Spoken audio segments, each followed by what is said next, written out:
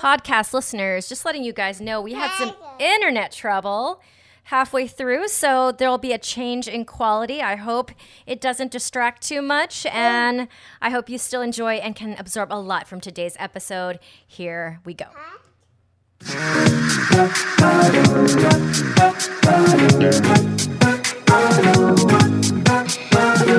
Hey there, it's Carrie here from Wrap Your Head Around Silks. You're listening to the Expecting Aerialist podcast.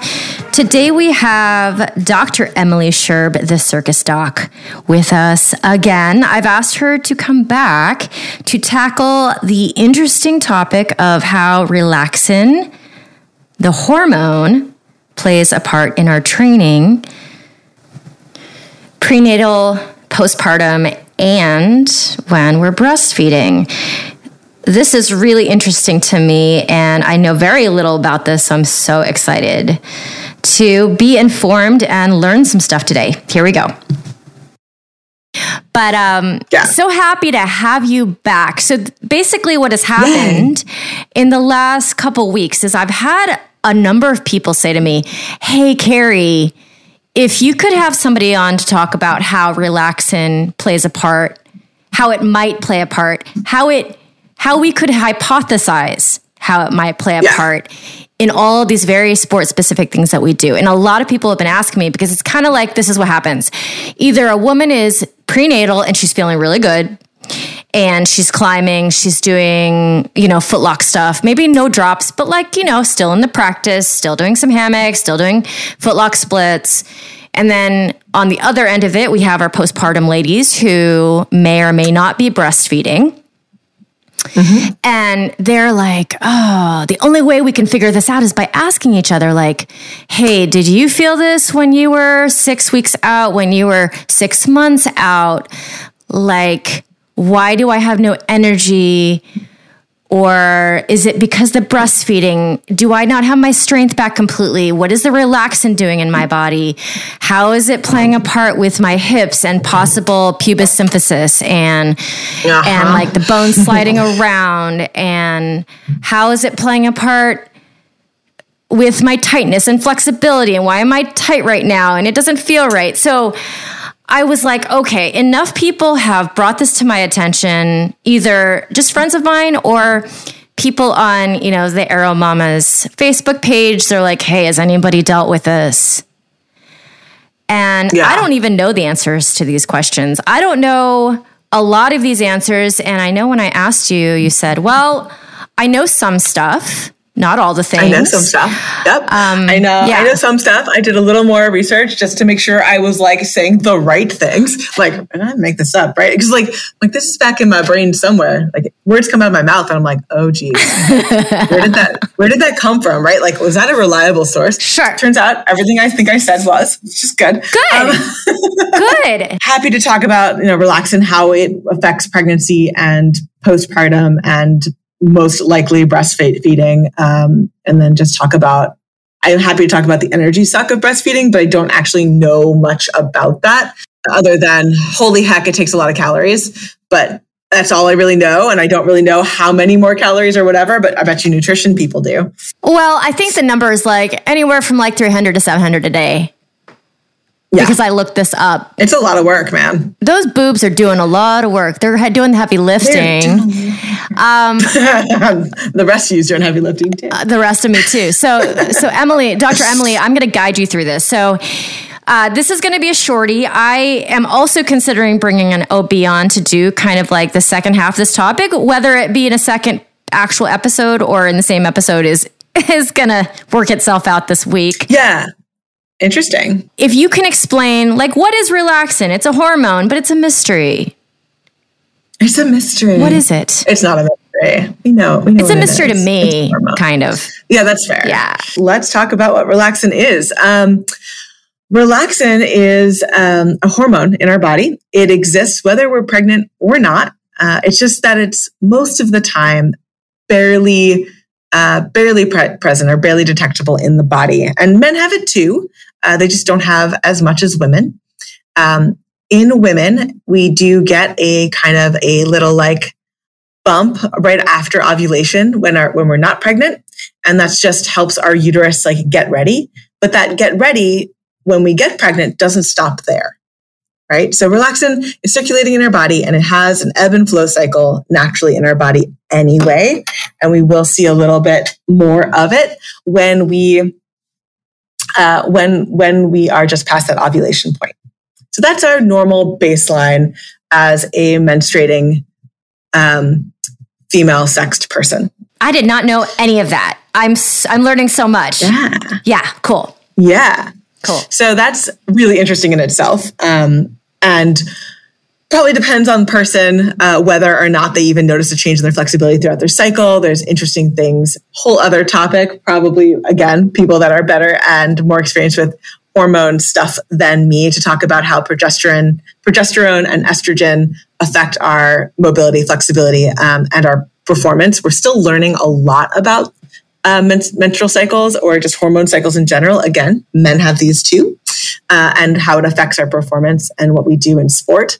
And it is very under-researched and understudied, but we're learning. Okay, cool. The hormones are cool. We have them in our body doing all sorts of things. But today, right, we're talking about relaxin. Once the body is pregnant, relaxin kind of comes up after ovulation, helps get the uterus ready in case a sperm is implanted. If that does happen, we keep our relaxin levels a little higher, and we have our spike of relaxin. The highest during pregnancy is during that first trimester.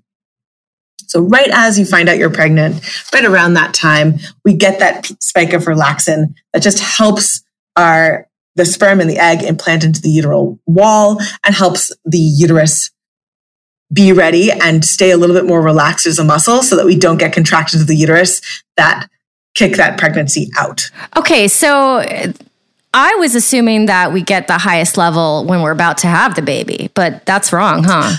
We do get a second spike right around childbirth, but yeah, it's actually peak at the beginning of the pregnancy because it turns out bellies grow a lot and the uterus has to stretch a lot, and that stretching occurs earlier. Oh my goodness. Yeah. Right? It's kind of crazy that our bodies can accommodate all that growth, and this is how. Well, and you don't even have to be a smart chick. It just happens for you. That's what I always said. Like, right, exactly. You could be the dumbest girl on earth and still do this right. Sorry, I don't mean to be like putting anybody down, but that's how I felt too. Our bodies are smart, right? Like our bodies are smart. You don't have to be this brain smart. Your body knows how, right? It's so cool. And so other functional things that relaxin does besides what we see on the outside is it also gets so we're stretching our uterus, we're stretching our skin, we're stretching our muscles, we're stretching our ligaments. We're also, you remember that increase in blood volume that happens during pregnancy? Our arteries have to be bigger to accommodate that. So our vessels actually get bigger too. Oh my goodness. So I had no idea. Super cool. There's so much change that goes on. And so relaxin is one of the most important hormones. Well, they're all important, but it's an important hormone to help the body accommodate that change. And so the things that we see as circus artists on the outside are actually like the secondary effects, the other things, the side effects of this hormone raging through our system. It's not its goal or what it's kind of aiming for. And so all that extra flexibility that we may or may not see, this is kind of why it's happening on the outside. With relaxin in the system, we can get excess flexibility or excess motion at all of our joints and have a little bit more flexibility that we have to almost be careful of. It's not necessarily the flexibility that we're searching for. It can lead to a little more likelihood of injury. It also relaxes our muscles. We have that relaxing of our ligaments, the relaxing of our muscles. Everything kind of melts a little bit more easily, which also then can put us more at risk for groin pain or pelvic pain, or even SI joint pain in the back. So that like pelvic girdle pain that tends to happen during pregnancy is because everything's just a little more flexible and can be a little more of a problem because of it.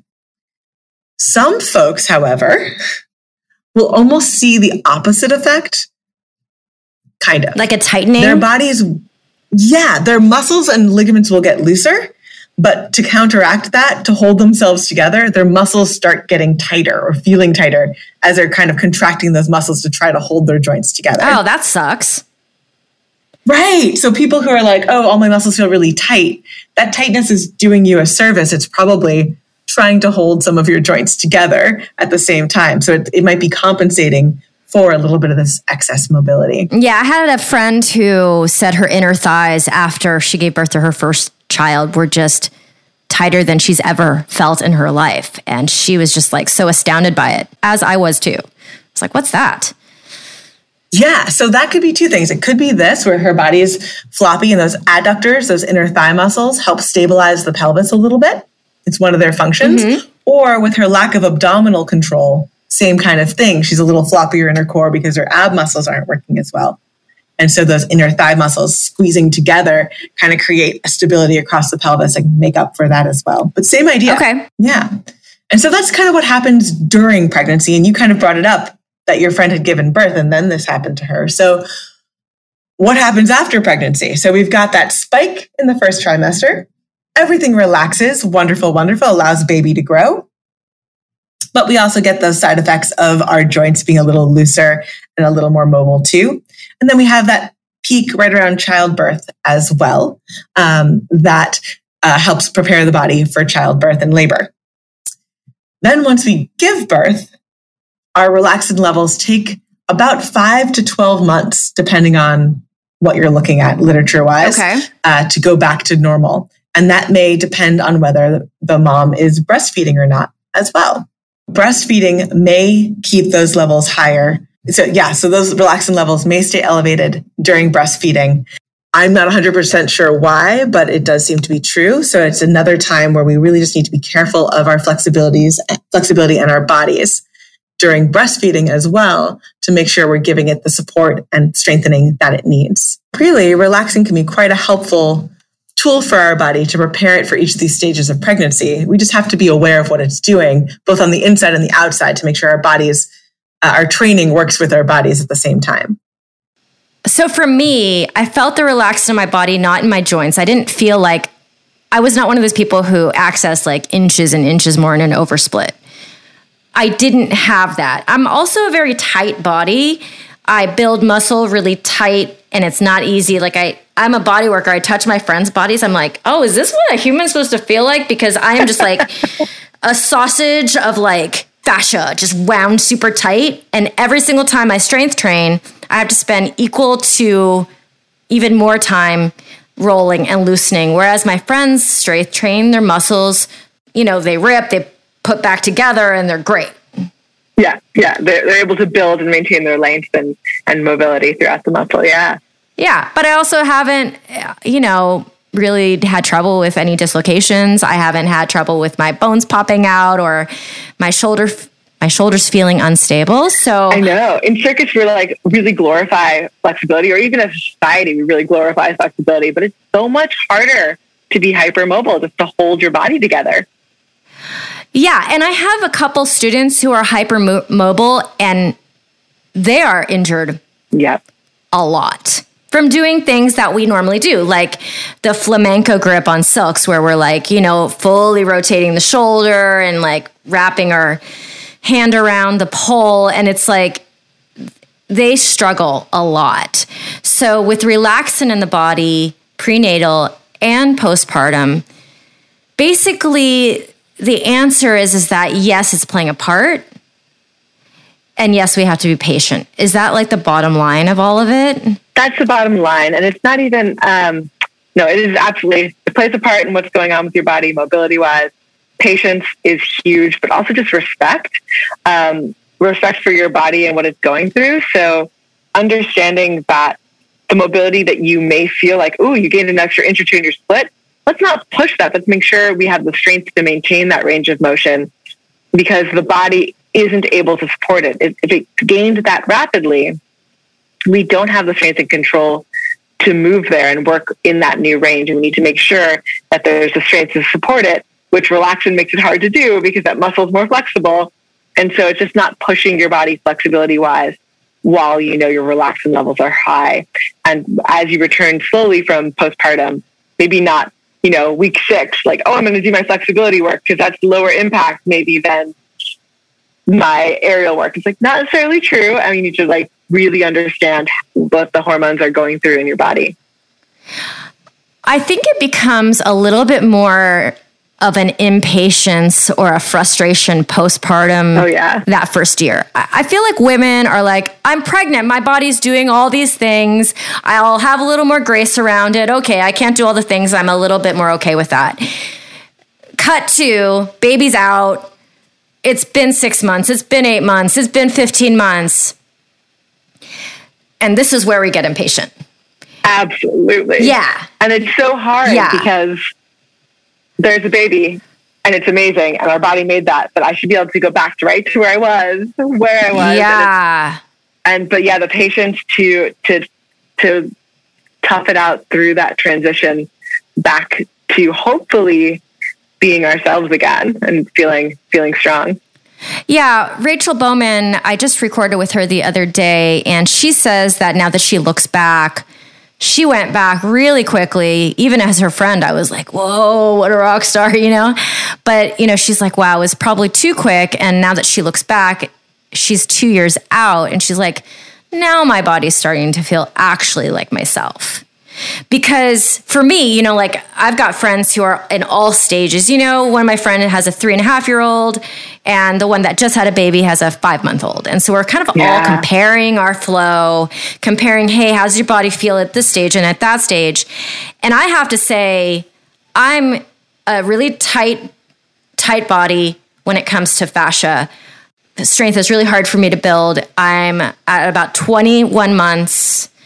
And my pelvic strength is so like a teenager. It's one day it's really cool. Next day you want to punch it in the face.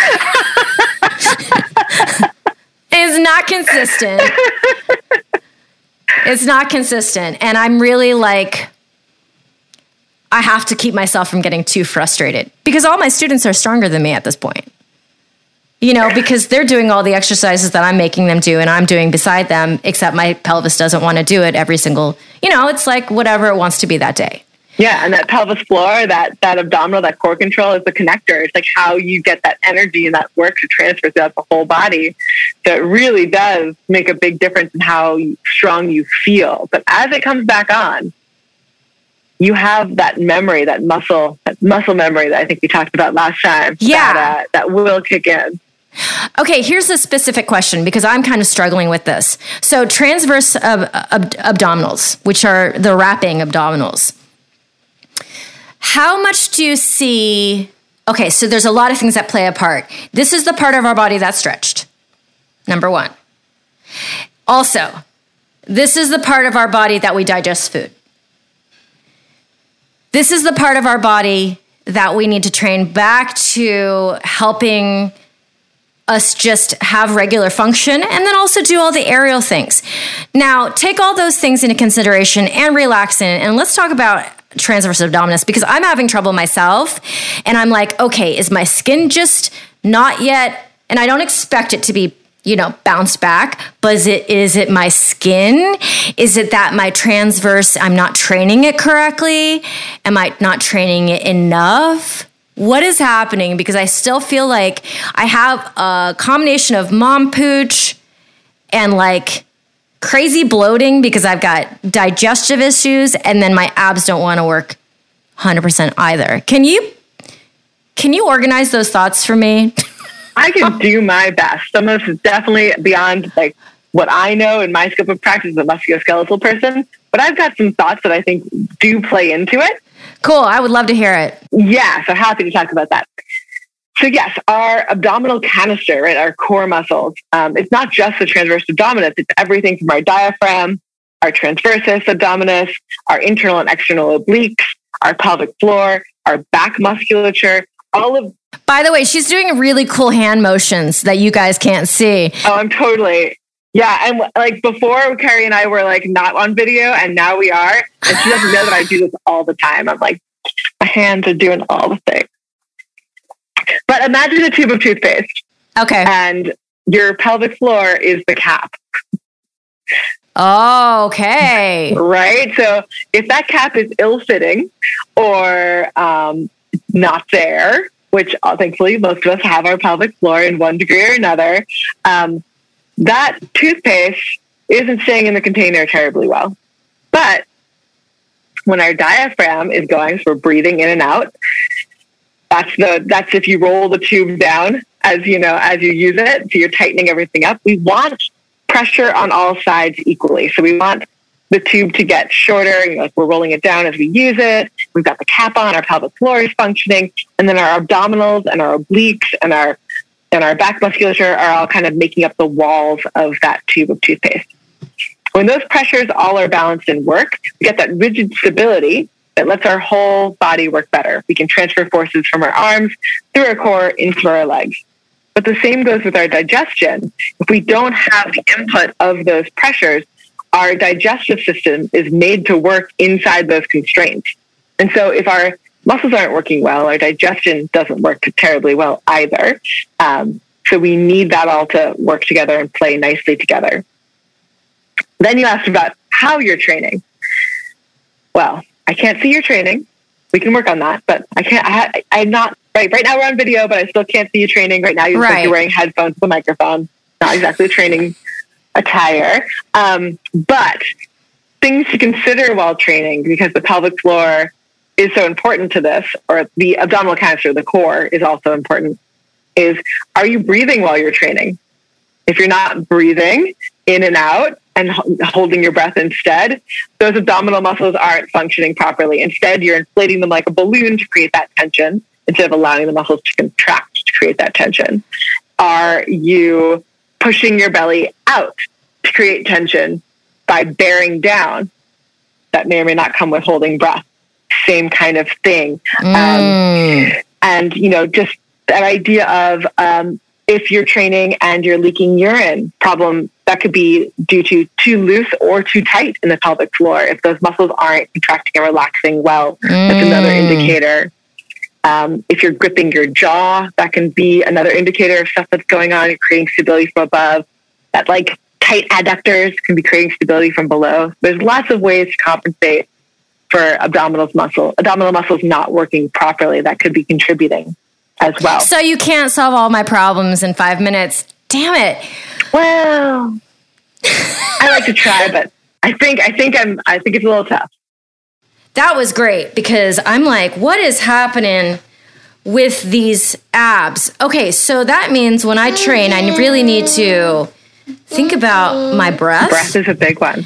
I really need to think about, what is the cue? The cue is when I'm about to do a concentric. So it depends. Whatever is the hardest thing for you, you want to be exhaling. Okay. So it will depend on your body and what's the hardest thing for you. But we also want to make sure, if we're talking just about breath and cycle, as you breathe in, your abdominals expand, your rib cage is expanding as well. As you breathe out, your abs pull in, your rib cage pulls down.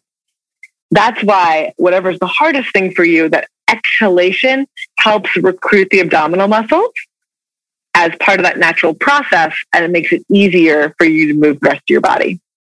I love this. And then the cue, again, for pelvic floor, it's inhalation is the relax. Inhalation relaxes. And then the exhalation is the contraction. Yeah. And that's kind of the rib for the entire abdominal canister. The rib cage comes, that's actually not true. Everything compresses on the exhalation, but the diaphragm actually relaxes on that exhalation. The diaphragm's weird. If I'm like doing my straddle conditioning, I'm off the floor, have my hands wrapped. If I want to do a breath cue to do the repetitions, I'm going to go inhale as I prep to go up. Exhale as I do the actual straddle. So what I would recommend is starting the exhalation just before you start to do the straddle, because we don't want that moment of as you're lifting and you kind of press and go. We don't want that kind of hold and full and a pressure release. We want a controlled out as you do the motion. Okay, so it's almost like, to get real specific, I would almost go as I pull to go. Like, yes, you want to initiate the exhalation that millisecond before you start going, because that's going to prime your abdominal muscles to stabilize before you do the motion. Okay, and so I'm at the top of my straddle, and I'm going to take a deep breath as I let my legs go down and pull back up to it. So I'm doing a pull-up, so I'm still doing hard work, but it's not the hard work, right? Right. That's less load on the core, at least. Okay. Again, for most people, we're talking about the average person, and probably you, is the pull-up part is less load on your core. There's still load on your core, definitely a contributing factor. But then as you initiate the straddles, go up, you start the exhalation, go up. And then maybe even at the top of the motion, if you're doing a slow eccentric control on the way down, you take a deep breath, start the exhalation before you lower as well. Oh my God. Have you ever said to yourself, wow, I really wish there was something this specific to talk about? Because I do. I'm like, man, there should be a podcast where they talk about something this specific. Like, let's just talk about breathing in every single movement and where it should happen. And the thing is, as it gets easier, you don't have to prime the pump or prime the abs to work. It just happens, and they just work properly. But as you're working to get it back, that breath component can be massively helpful. Well, Dr. April Douglas, who's my pelvic floor PT, basically my junk down there is a little too tight. So the relaxing and the contracting doesn't really happen that naturally, because it's like, I don't want to do anything. I'm too tight up here. Yeah, I'm holding it all in, guys. I got one setting and it's on. Dr. Emily, you're so funny. I love it. I love having you on here. It's always good to hang out with you, Carrie. Oh my God. Okay, so I really feel like this is going to be a shorty episode, and it's going to be like, I want to know about that. I'm going to listen to it. It's not, we don't have to be like an hour. It doesn't have to be an hour. It doesn't have to be an hour. We can be awesome at any height, length, width, time frame. And time frame. I'm very entertained just right now. It's amazing. Okay. Good. Dr. Emily, always a pleasure. And, we're so happy to have this very, very, very, very, very specific, sports-specific information. Awesome, Carrie. It was so lovely to spend time hanging out with you today and getting to see a little glimpse of your little one again. I know. She's pretty cute. She's pretty cute. Okay. Thank you for fitting me into your really busy day. I will talk to you later. Awesome. Bye. Okay. Bye. Thanks so much to the Circus doc, Dr. Emily Scherb, for being with us today. So interesting, and I learned so much. Yes, Bean. If you go to my show notes, there's a free gift for you. I've got a free training cheat sheet for you there. Thank you to Asa Watkins for music and post-production. And if you would honor me with a 5-star rating anywhere you get your podcasts, it really helps other people find us better. And let's say hi, Little Bean. Actually, it's time to say bye. You want to say bye? Bye-bye. Bye-bye. All right, guys. Thanks for listening to the Expecting Aerialist podcast. Bye.